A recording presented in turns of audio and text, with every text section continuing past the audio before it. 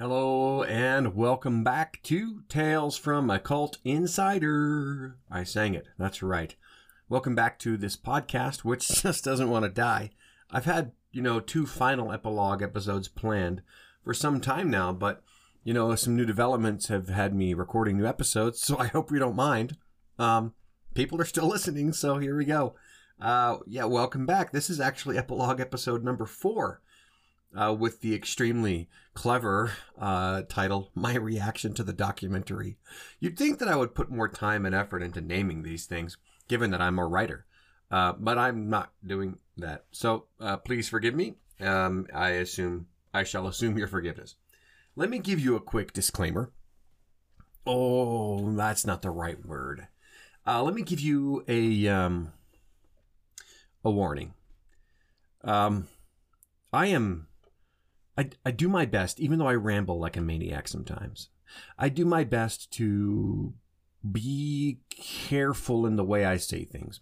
And you've probably noticed that sometimes I'll kind of go back and rephrase because I feel like I haven't been precise enough. It's probable that I'll still do that a little bit, but I'm going to tell you that this is probably not going to be the most carefully thought out of episodes. Although, some people would say it should be a really thought out episode. I don't care to spend a whole lot more time giving those folks, most particularly, I don't want to attack people, but most particularly that organization which those folks made, which did what it did to so many of the people I love.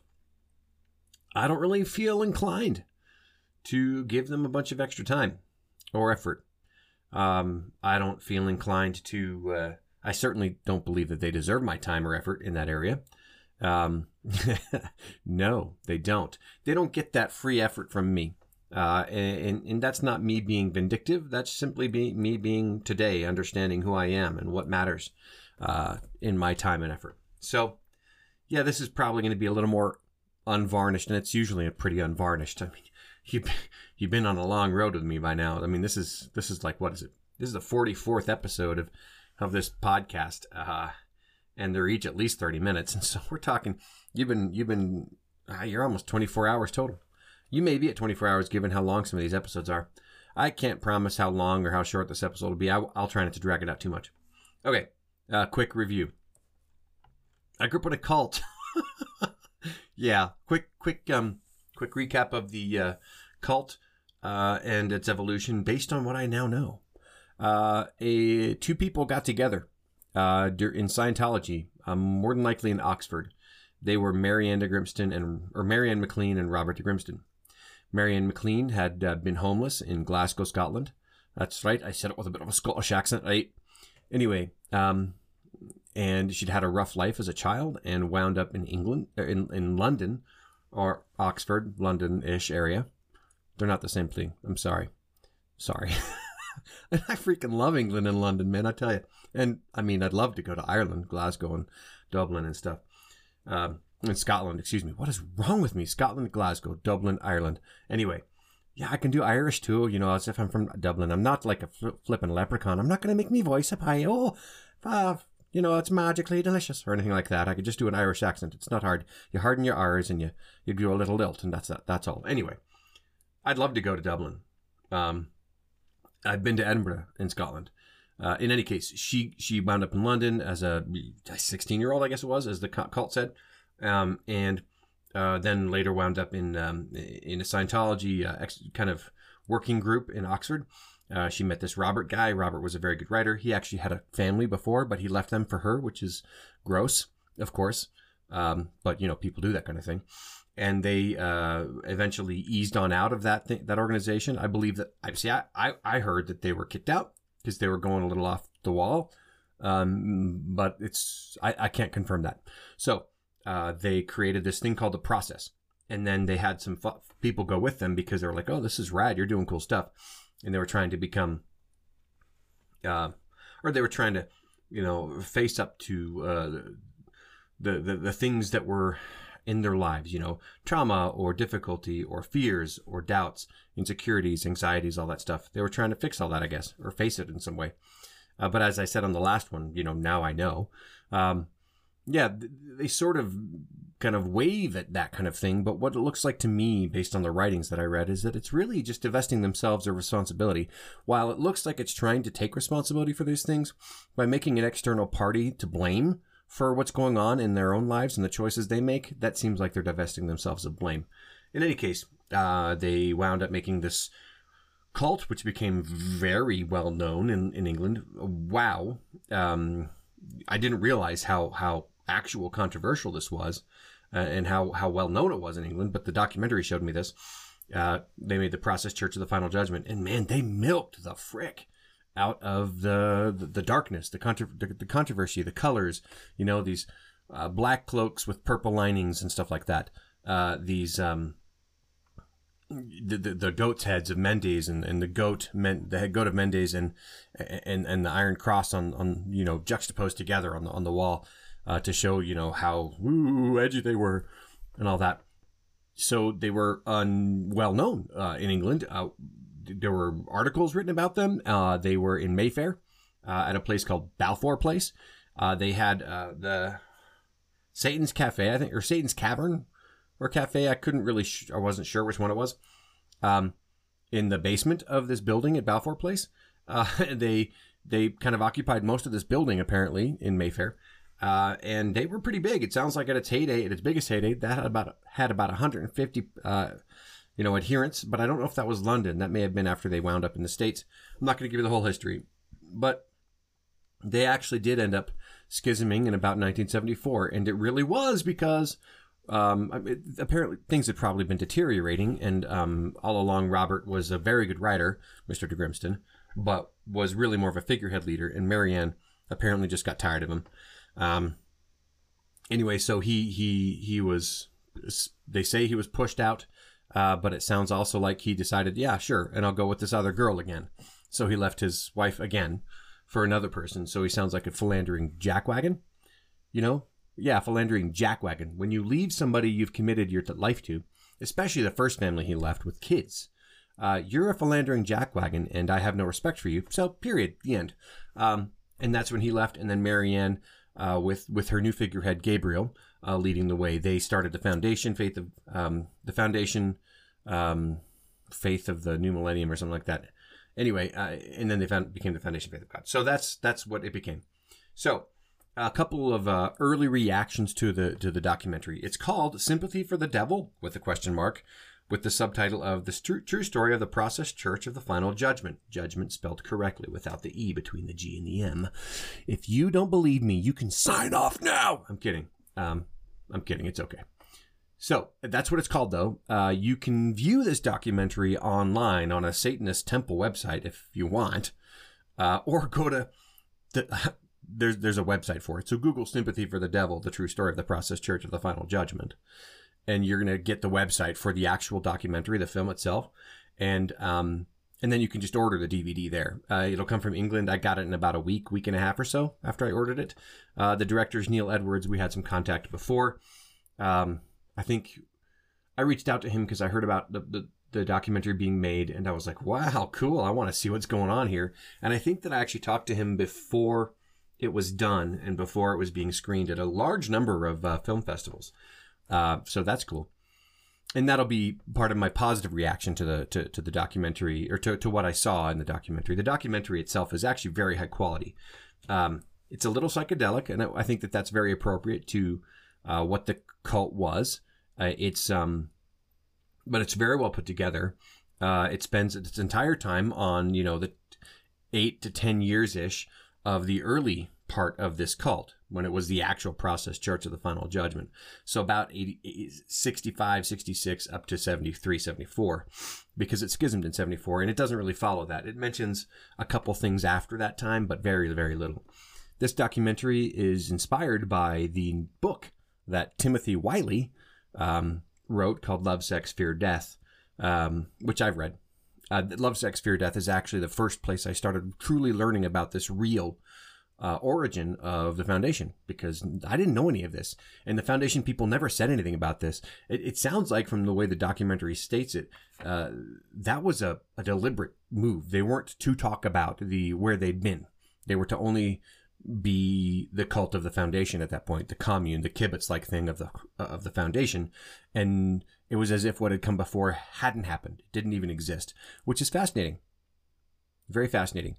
Maybe they thought it, I mean, today I can see why, because it was freaking dark, you know, but sort of not dark, honestly, to tell you the truth, from what I perceived. I mean, the foundation manifestation of this whole cult commune thing was a lot less dark physically, right? There was fewer cloaks, still plenty of incense and candles and all that stuff, but definitely less dark. Okay, the process was sort of phased out, I think, over just a really short time, a year or two, it sounds like. So, yeah, the foundation is what I grew up in, and so it's all I knew. But there will be people who say, "But so you weren't really in the process," and they're right. I wasn't in the process, but I was with the people who started the process. Marianne was still the leader, and all those people that you see in the cult, in the video, not all of them, but many of them, I know them. Okay, one of them is my fake dad. All right, he's all over the place. Father Christopher, that's the guy who I was told was my dad until I was 8 and I figured out who it really was. That's the dude. The guy in the very front of the cover is Robert de Grimston. But if you look on the back cover, you've got, and I can name them. From left, here we go. That is Gabriel de Pyre, brother of Raphael de Pyre. And I can't name them all, but I can name some of them. Some of them I can't really tell for sure. That's Gabriel de Pyre over there. And then that would be the lady I don't know, but the guy with the dark hair and the beard, that's Malachi. Now, I believe that he left the foundation itself in its relatively early years, because I actually never met him. I never knew him. The lady looking down, I'm not sure who that is. That could be my mother, but I'm not sure. Then the next one just above her, a guy who's looking a little pensive and fuzzy, that's Michael Mountain. He was... He's had many, many roles. He was one of the original, I think he was the original publisher of the Processes magazine. I knew that guy all growing up. He ran Best Friends, the thrift store when it first opened. He's the one who opened Best Friends thrift store down in Kanab. Next guy I don't know. It might be Anthony, but I'm not sure. Next guy I don't know. The Lex lady, I'm not sure. But then the guy looking up kind of severely, that's Raphael de Pyre, Gabriel's brother. So, and then the documentary also talks about, sorry, that noise was me dropping the disc case.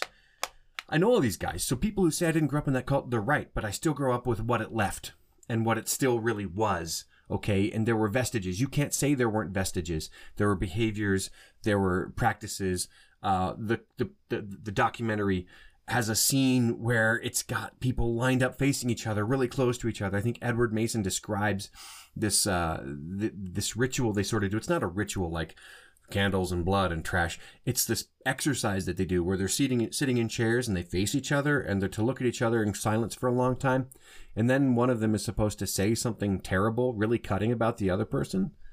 And the other person's supposed to just accept it. Does that sound kind of familiar, guys? It should. Yeah. So, okay. Maybe it wasn't the process anymore, but it was still the cult, still the people, still a lot of the practices, and still the ineptness when it comes to kids, okay? Still the absolute, just dismissal of the fact that there are kids. So, okay. So just put that to bed. Anybody who wants to argue with that with me, you're welcome to, but I'll win. Because this is the same, it was the same cult, okay? Granted, the cloaks were gone, but there was a lot of ugly trash still going on. So, a couple of quick early reactions, and then we'll talk about some emotional things. Number one, this really looked fake. I mean, yeah, they were sincere about trying to, become their better selves. I believe. I can't not believe that. Everybody was trying that in the 60s. But again, everybody was trying that in the 60s. The 60s were a time of disruption, of trying to do neat things and interesting things. But I think Edward Mason or one other person said, we milked it. It's like we were trying to be performative in many ways. It looked, I don't know if he said the word performative, but it seemed very performative to me. Like he described a ritual of some kind where there was kind of some sexual stuff in there. It was kind of disturbing, made my skin crawl, made me have a little kind of gross feeling in my chest. And so I had to just kind of muscle through that part. I don't like that stuff. I don't like the stuff that's creepy crawly, actual sin stuff. It's gross. Actual, like, seeking the dark. It's not cool. I don't like that at all. In any case, it was really performative. He said there was nothing actual, like nobody had decided what the ritual should look like. This was just a performative thing. And the going full hog with the cloaks and the silver crosses and the iron crosses and the logo of the process. I mean, you can see the logo of the process on a lot of this documentation and material that you see on the disc, the DVD disc. You see it. They call it 4 Ps. It's the core of a swastika, basically, right? But the person who's talking about the logo is like, we never really saw the swastika. Yeah, bull. Okay, there's no way you didn't see the swastika there. You know you were going for that. Don't give me that crap. Of course you saw it. It's one of the most iconic, horrific symbols throughout all of history. There is literally zero chance you people from England, no less, didn't see the swastika in your logo and didn't milk it and milk it and milk it for the controversy, for the noticing, for the way people would react to you and stuff like that. So just put that away. You know that's trash. Bull, furthermore, bull. But there's no way that they're going to cop to that, because that is horrific to do. Another sign that they knew about the whole Nazi association, remember Lucia. Now she's in there. There's 2 shots of her with a big, bright, shiny face, probably out funding, where somebody took a picture. She had a cat named Waffen in the Dallas branch. Waffen, remember, was a Nazi group, Hitler's special assassins. So maybe there was some actual intentional. I can't imagine that they would agree with the Nazis, but she was a nut. She may have been a nice person too in many situations, because I experienced some niceness. People are multitudes, but she was a nut, period. Anyway, so there were times I liked her. She taught me how to make bread for the first time. She taught me how to make a dish that my wife loves and I love, called red flannel. Anyway, people are multitudes. But sometimes I'm allowed to say things without having to add nuance, and she was a frickin' nut. Okay, so other reactions, just kind of to some content of the documentary, and then I'll take a quick break for a station identification, and then we'll come back to some deeper stuff. So yeah, it seemed very performative, but caveat being that they really did go down to Stuhl, I think it was, or Stuhl, Mexico, and they had a very interesting journey to get down there, and then they had some very fascinating experiences down there.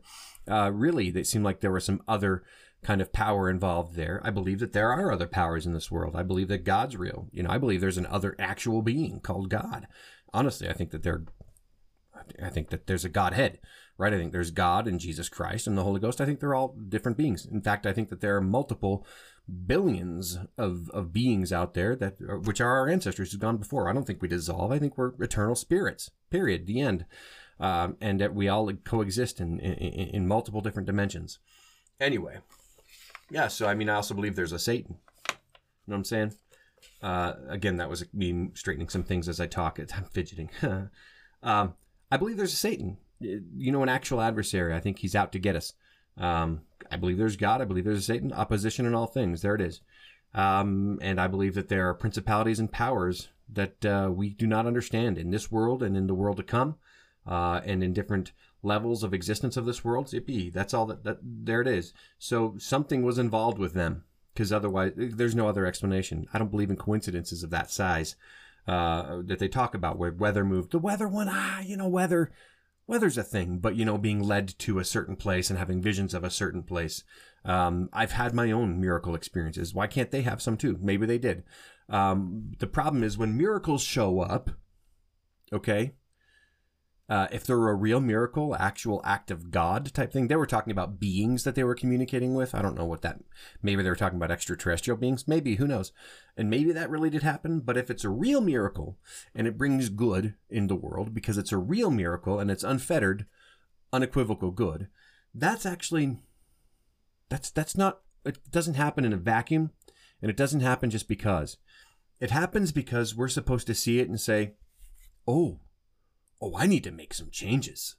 God's real. That's his hand in my life. I need to change the way I'm living. And I need to bring about good in this world. I need to effect good change in this world. I need to make people's lives better. And I need to do good things. And guys, you didn't. Okay? I understand that many of you had good experiences and overall felt like it was a valuable experience. But the sum, unfortunately, is not just your good experience. It's also all the negative experiences, all the abuse, all the trauma heaped on those poor adults who got brainwashed in some cases. Absolutely, they were brainwashed. There's a lady who said it took her 7 years to readjust to life after being in this thing for 8 years. That's crazy talk. So, I mean, the amount of brainwashing and breaking down of a person's personality that requires 7 years of finding your footing after, that's concerning. Okay. So I was concerned by that, but the stuff down in Sewell, Mexico is very interesting. And I think that they turned the wrong way. And then, it continues to unfold, their travels throughout the United States, their establishment of several chapters in New Orleans. It looked like New Orleans was kind of their main hub for a while, and they started branching out over to San Francisco, where they picked up my mom, Boston, where they picked up my dad, Toronto, and a few other places.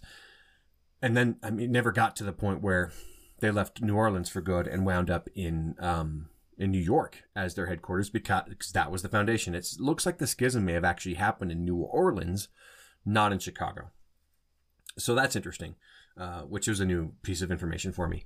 And then lastly, the way the cult kind of fell apart was interesting to me to see, where it went. They talked about, and I've looked up a little bit about Robert Grimston, how he took his process thing and he took some people with him and they tried to keep it going, but mostly it just faded essentially. And he's like an executive in a telecom or something right now at this point, which is hilarious. Giving in to the man, which is fine by me. Give in to the man if you need to, but that's fine. The content was very well put together. Neil Edwards, the director, did a really good job putting together a very compelling, interesting story. I only have some problems with it. So real quick, the guy who wrote Love, Sex, Fear, Death, Tim Wiley, he's the father of one of my colleagues, one of the guys I grew up with, who's a really good dude. I love that guy. He's a good man. They're doing really good things. He's a doctor now. But Tim Wiley has passed since. I think he passed in 2017 or 18. But he's he was the go-to narrator. Another go-to narrator was Hope. I forgot what name. Frick. Hope is how I knew her. She, let's see here. Doesn't say what her name is. Mother Greer, maybe? She took over Best Friends Cafe, or Best Friends Thrift Shop, from Michael Mountain. And she was running it when I got out of the cult, landed in Kanab, and kind of started taking, I managed Best Friends Thrift Shop for her. She's a big voice, a deep voice, very British like this, a very in your throat voice, She's now in New Orleans reading poems or doing psychic type stuff, which is neat. She was pushed out of the cult. Not that long ago, relative to the age of the cult. She was pushed out, I think, in 1993 or 4. I guess they didn't like what she was doing or something like that. So that was neat to see her in it, to see her that she seemed fairly healthy. Of course, the footage was taken some years ago, so that's cool. But it was really neat to see her. I had a soft spot in my heart for her. She's fun, eccentric. She had a lot of dogs like everybody else did. Her dogs seemed to be fairly well behaved, if I recall. She lived in a trailer when early days of Best Friends with a big kennel around her. And then Edward Mason, who I had only seen online. It was good to see him. And other stuff. So, seeing these people's involvement and seeing, how it really was a product of its time, was very interesting to me. The 60s are quite a time. They were a hugely important time across the world, a huge era of change and a lot of exploration and a lot of new, exploration of what it means to be living, what it means to be happy, what kind of meaningful life we want to go after, what we want to put our efforts towards when it comes to living a meaningful life. So I think that's great. And this is just a product of it, honestly. I don't want to devalue what some dear people to me, their experience that they had in this cult, but this is just another cult. It's just another organization that went a little farther than the others, and it's lasted clearly much longer. But I am not surprised that the Best Friends folks would like to hide this. Yeah, it's a little weird. Check it out. Anyway, it's a good time. I hope you looked at my my Facebook page, by the way, to see some of the photographs that I took. Yeah, the guy on the cover of Sympathy for the Devil, the paper that I took a picture of up there. Yeah, Mother Greer, that's who she is. That's Gabriel. I make him a bad guy in one of the books I wrote. Okay, here we go. So we're going to take a quick break, and then I'm going to give you some more visceral, emotional reactions to some of the things that I saw and heard in this documentary. So I'll be right back. Okay, I hope you enjoyed that little commercial. It's just, I do those because I get a penny for every listen. You know, you can do the math. I've gotten about 16,000 listens, so, you know, paid a bill or two. Yippee. Hey, do you want to help me get more listens and get a couple more pennies here and there? Tell your friends about this insane, ridiculous podcast. Review this on Apple Podcast or something like that. I don't use any product or any software from Apple. I think they're terrible, although many people love it. So your mileage varies. So review it, share it with your friends, tell your enemies, tell your coworkers, say, guys, I love this podcast, help a brother out. Okay. Back to this thing. Number one, it was cool to see my mom. She showed up just briefly. There was no footage of her. There were some stills of her. She was a young, beautiful lady, vibrant. I didn't know her from that time. I didn't know that version of her. I don't know when she went from new adherent to the cult to fully devoted to Marianne and ultimately her handmaiden. I don't know. I'm sure that happened after the schism. I know that her relationship with my dad was not mandated. Maybe it was mandated. I think it was approved. Hey, you may do this thing with him, this type thing. I don't think that they said you must. I should say another content thing. John Waters is in this documentary. That eccentric old bat. I shouldn't say. I'm terrible. I'm a rude person right now. I'm sorry. He's very eccentric. He's very funny. Man, he's very funny and energetic in this documentary. Is he a movie maker? He's not John Hughes. It's John Waters. Must be a movie maker or something. He's got this hilariously pencil thin mustache on his lip. Very fun, very articulate. I had a good time watching him. But the name sounds familiar to me, so I should look him up sometime and see who he is. But so, yeah, the first real emotional reaction I had was not actually my mother, but it was really neat to see her. I just wish that I had done more, I guess, or figured out a better way to communicate. I've shared my issues. I've shared, why I never really had much of a relationship, even though I tried sometimes, and she tried sometimes. It's hard to say. Those are episodes 22 and 23. A loving hippie with a temper, right? That's my mom. I'm a bit of a loving hippie with a temper, to tell you the truth. I just don't have a beard or long hair. That was neat, but actually the first reaction that was kind of like jump up and yell was this incredibly creepy panning shot following Cyrus, who's in a picture that I shared, and it's not like creepy because he's a jerk, even though he is a jerk. Yeah, there's a middle one that I may have taken of Gabriel at the far left and Cyrus on the far right. That really might be my mom. I'm not sure. Anyway, yeah. So Cyrus has this kind of almost a short bob to his ears, though, and he's got very thick, wavy, curly hair. Anyway, this long kind of tracking shot of him walking and looking right in the camera in a very kind of, trying to look into your soul, but not really because he doesn't know how to, I guess. That's the guy who beat the crap out of me when I was 9.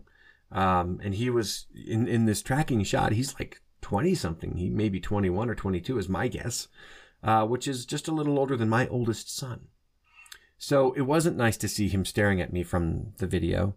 I'm not going to blame Neil for that. It's a very compelling little tracking shot that he must have been able to lift from some sort of home video made by cult members at the time, which is great find, but freaky, man. I don't like him. I don't have to. It's okay. I don't have to like him. So that wasn't nice to see him, but it was also quite a thing to see him. I need to continue to pray for the gift of forgiveness, clearly, but I've mostly forgiven anyway. You're not going to enjoy seeing the person who beat you up. Anyway, there are a couple of times where I just wanted to throw, I was yelling at the TV. Every time somebody on the television, any narrator, or they talked about, other people, just dissing on the whole idea of family. Just pissed me right off. They're talking about, there's a problem. We didn't want to just live in this way. We wanted to go find something new and live in a different and extraordinary way. And I'm like, yeah, you do that. Okay. And look at the result. Look where it took you to. You may, they feel like that a full life. And I'm not one to say that they didn't, but the unintended consequences, and hopefully not intended consequences, hopefully they really are unintended, aren't good. Granted, best friends is great big doing good things, but this constant dissing, this constant dismissal of, some really important pillars of a strong and healthy society was, man, really just boring and dumb. It was such a product of their time. It seemed like they were trying so hard to break free from the norms, just like everybody else is the thing, right? Everybody was trying to break free from the norms. Come on, be unusual and, make a family, make something really, really meaningful, of yourself and and the choices in your life. Again, here I am adding nuance when you want me to just yell and go crazy, but there is nuance. Of course, we can all find meaning here and there and everywhere. They talk about the meaning that they got from it. And I have dear friends who were in that cult during that terrible, very weird, dark time, who feel like they saved their lives. And I do not want to devalue that one little bit. Okay. I'm so glad that you're in good shape. I'm so glad that they helped you find yourself and find who you were and who you are, and got you on the road to who you are today. No offense meant whatsoever. All right. None whatsoever. But there's a reason some of those folks who started having kids while in the cult with other cult members and maybe people outside of the cult left. It was a toxic place. Okay. It was a toxic place, and it was an improper place to have children. I am not saying they should have gotten rid of pregnancies, because I don't believe that that's a good idea at all. I don't believe that abortion is a good contraceptive. I think if you want to not have children, maybe don't have sex, but if you really must have sex, you might want to be a lot more careful. Dudes, that's mostly on you, of course, right? Come on, don't be a responsible jerk. Don't take advantage of the woman that you're with. Show some respect, will you? Anyway, I'm not saying that. I'm saying get out. If you want to choose to have a family, understand and recognize that what the situation you're in, this commune, kibbutz, cult thing, is not the place to have them. I do not care if one of them happens to have the same birthday as your new figurehead leader. That was me. I had the birthday. Big deal.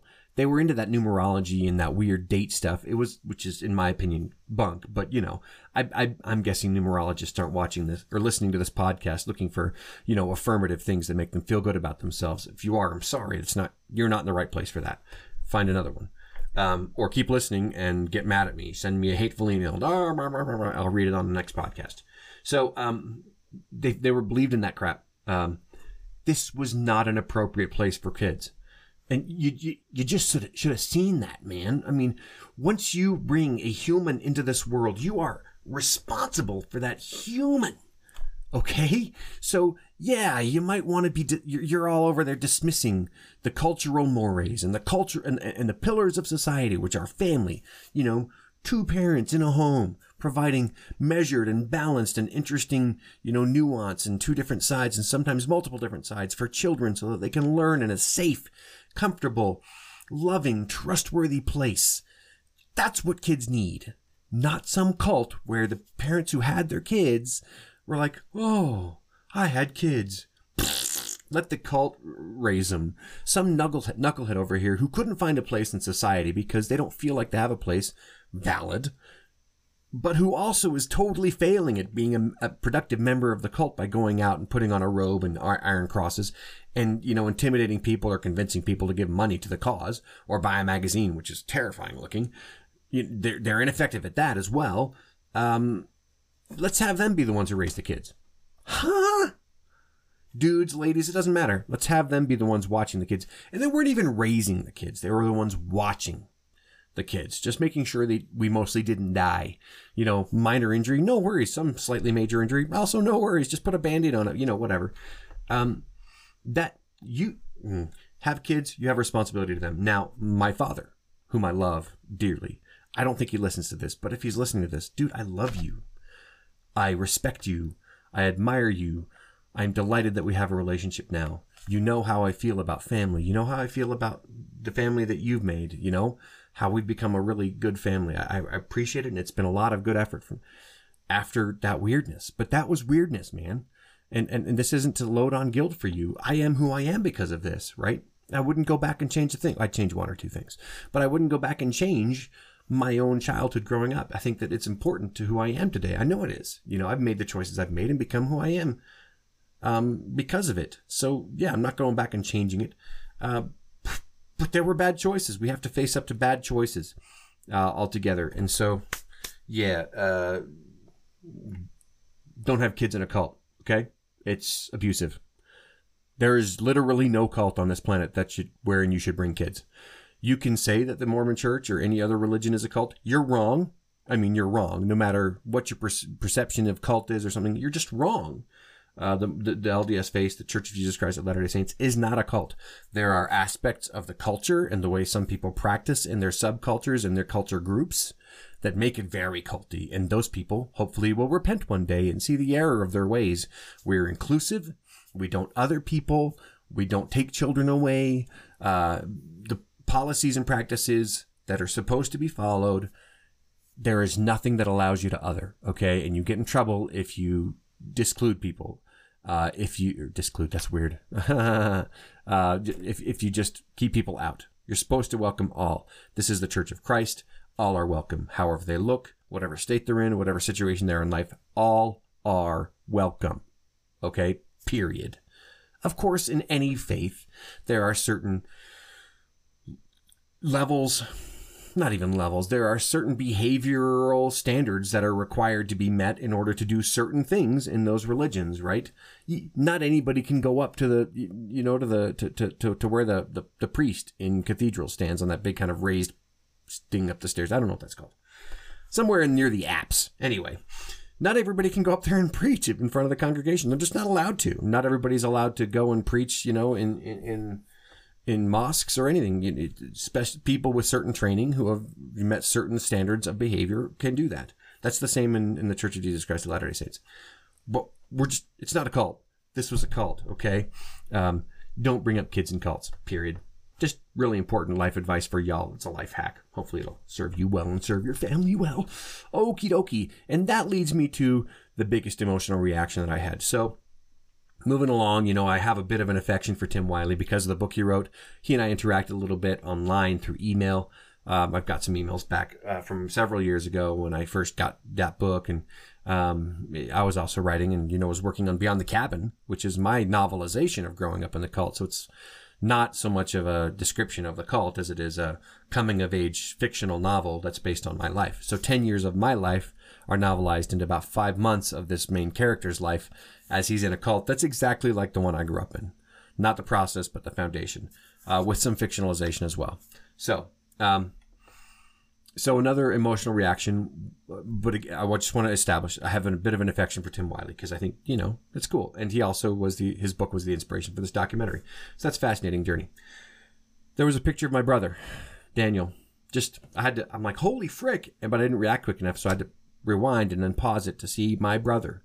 That was my brother's pointy nose, kind of triangular smile. That's his jawline. That was Daniel. There was a short image of him, and that was neat to see. That was him at the age of probably my 14-year-old or 12-year-old. I couldn't really tell. My 14-year-old is a giant. He's nearly 6 feet. My 12-year-old is coming on 5'7", 5'6", 5'7", I think at this point. He's growing fast. So we're all smaller than Daniel and my other brother and me. We're all smaller than, overall stature-wise. But that was definitely my brother. I recognize him. That was cool. I miss him. You know what happened to him. I miss him. And I know he's one of those beings that's gone before and is aware of me in this level, plane, dimension of existence or something, without the occult involved. And And then right before I get to the last emotional reaction I had, let me just say, the exploration of the occult is for all. Whoever wants to, go right ahead. I have no interest in it. But, these folks did explore a little bit, but again, most of it seemed performative. On the ritual wise and the aesthetics of it all, it just seemed performative. They didn't really mean any of that. They were just trying to get a reaction. They sought celebrity interaction. There's this hilarious still picture of somebody, I forget who it was, with Mary Tyler Moore, I think, holding some of the material, and they just took a picture. We got Mary Tyler Moore, whatever. And then they literally sought out Charles Manson while he was in prison after leading his horrific group to go and do those horrific murders in California. They sought him out while he's in prison for this horrible crime to have him write for their magazine. What a disgusting thing to do. Okay. That's unconscionably immoral and awful. That's basically endorsing what he did. No, it wasn't endorsing. We just wanted the article. Bull crap. You know you were seeking attention that way, so just can it. That you don't do that stuff. That's terrible. And you deserve every association you were given with Charles Manson. By golly, you sought it out. Stinkers. Don't complain about your connection with Charles Manson. You fabricated it, jerks. Of course they weren't involved in the murders, for heaven's sake. Their association with Charles Manson came after because he was in prison. And let's get this guy who's in prison for murdering several people horribly and leading other people down the road towards murder. Let's get him to write an article for a magazine. That's a stupid choice. So again, you make that bed, you get to sleep in that bed. That was all you're doing. From what I could tell from the documentary, which seems very accurate. I have, by the way, triangulated the accuracy of this with other folks that I grew up with, and that was cool. They say that it's pretty accurate. Neat. And then two more things, and then I'll be done. A little long episode. It was neat to see. So there's an extra feature, a special feature on the DVD. It's like the process film on tour. So it was at a lot of they did a lot of screenings in the UK, in Ireland, in I think Toronto, not New Orleans, maybe New York and LA, San Francisco. Several of the cities where the branches really were, which is kind of neat. And that was kind of cool because I saw some people I know. I saw Matea. She's great. She went to the Toronto screening. That was really neat to see her. I saw Nancy. She was at a screening in Maine, of all rad places. And she spoke very interestingly about some of the music that was done. It was neat to see it kind of on the move, but it was neat to see those folks who I've just gotten to know, since over many years on just some private groups. And that's all you get to hear about that. But I like them. I love them. They have a special place in my heart. Matea was dear friends with my mother, and so there's some affection by extension, by association, you could say.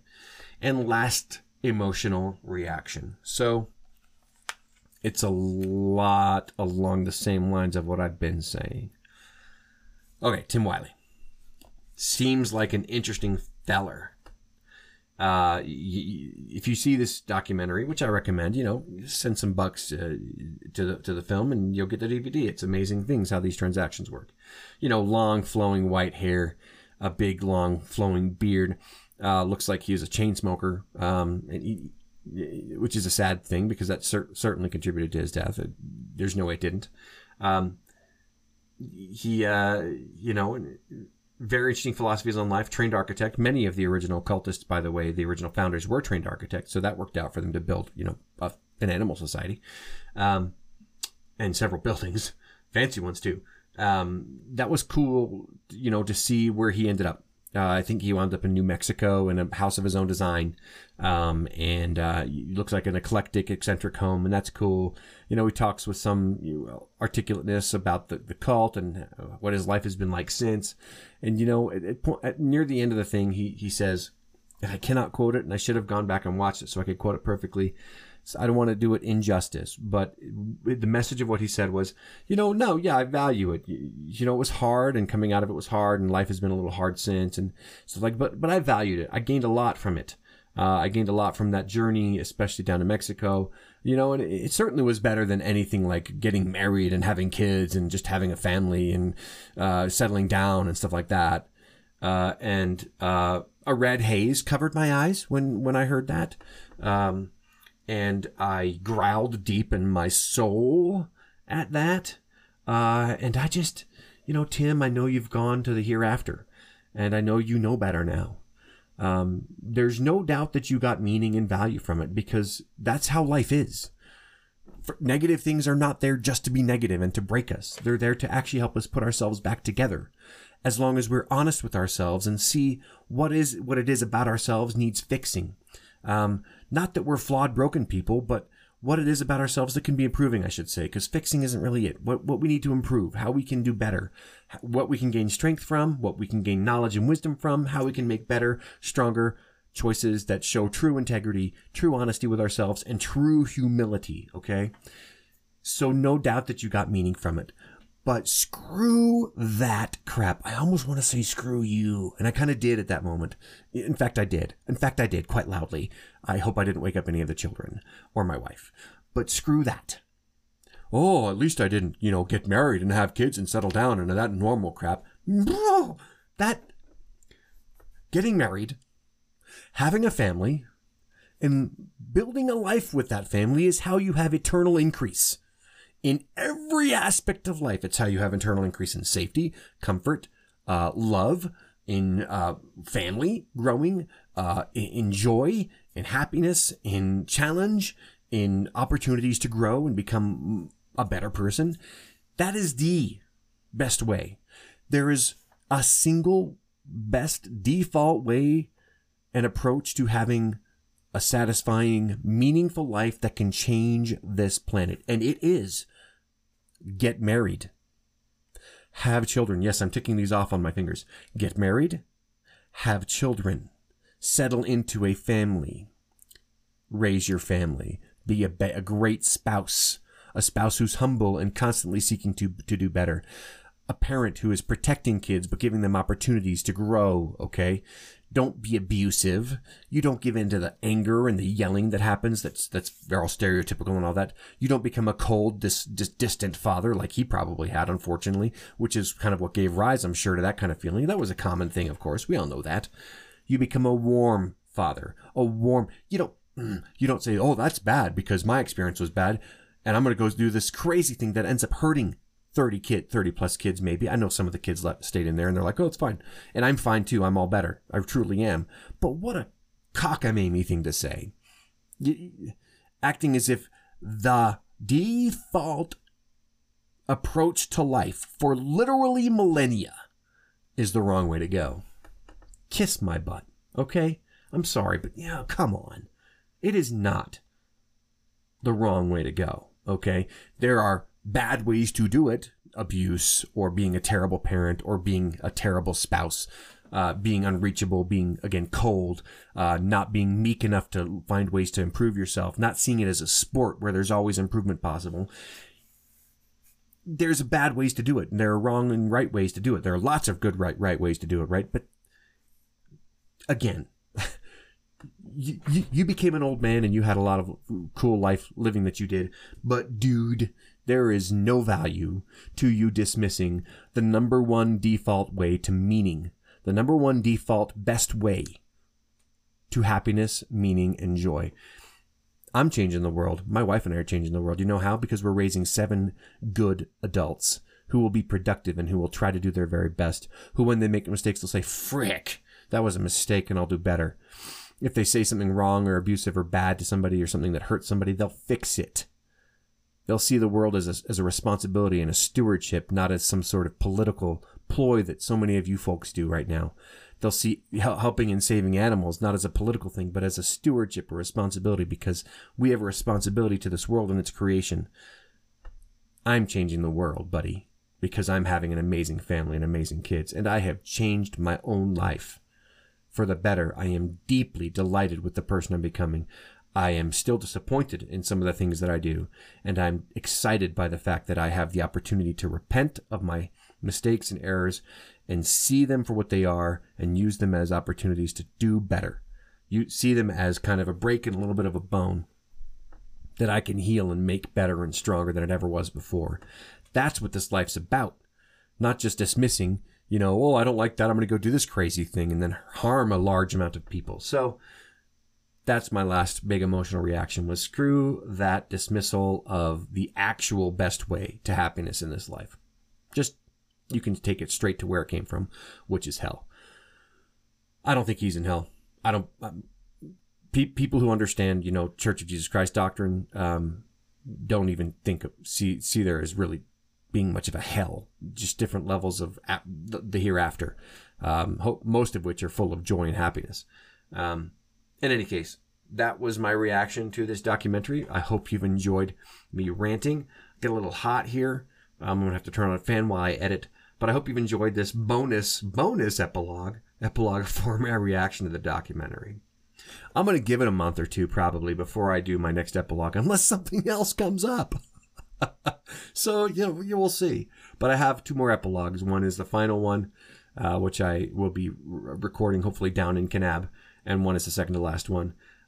Just a little bit of a recap of how life is, and what it's like in Best Friends. So, thanks for tuning in as always. Hopefully I haven't bored you too much. Go check out the documentary. Again, go get the DVD. Please don't go to the Satanist Temple site to stream it unless you just feel like you got to do that. If you got to see it right now. It just seems like a bad idea to have that in your browser history. But you do you. As always, stay humble. Keep looking for ways to improve. Remember that your past is not baggage. It is your armory. So until next time, that was another tale from this Cult Insider. I'll see you for the next episode. Oh, remember, tune in to Win the Moment, my new podcast, if you can find it on your podcast platform. See you next time, Insiders.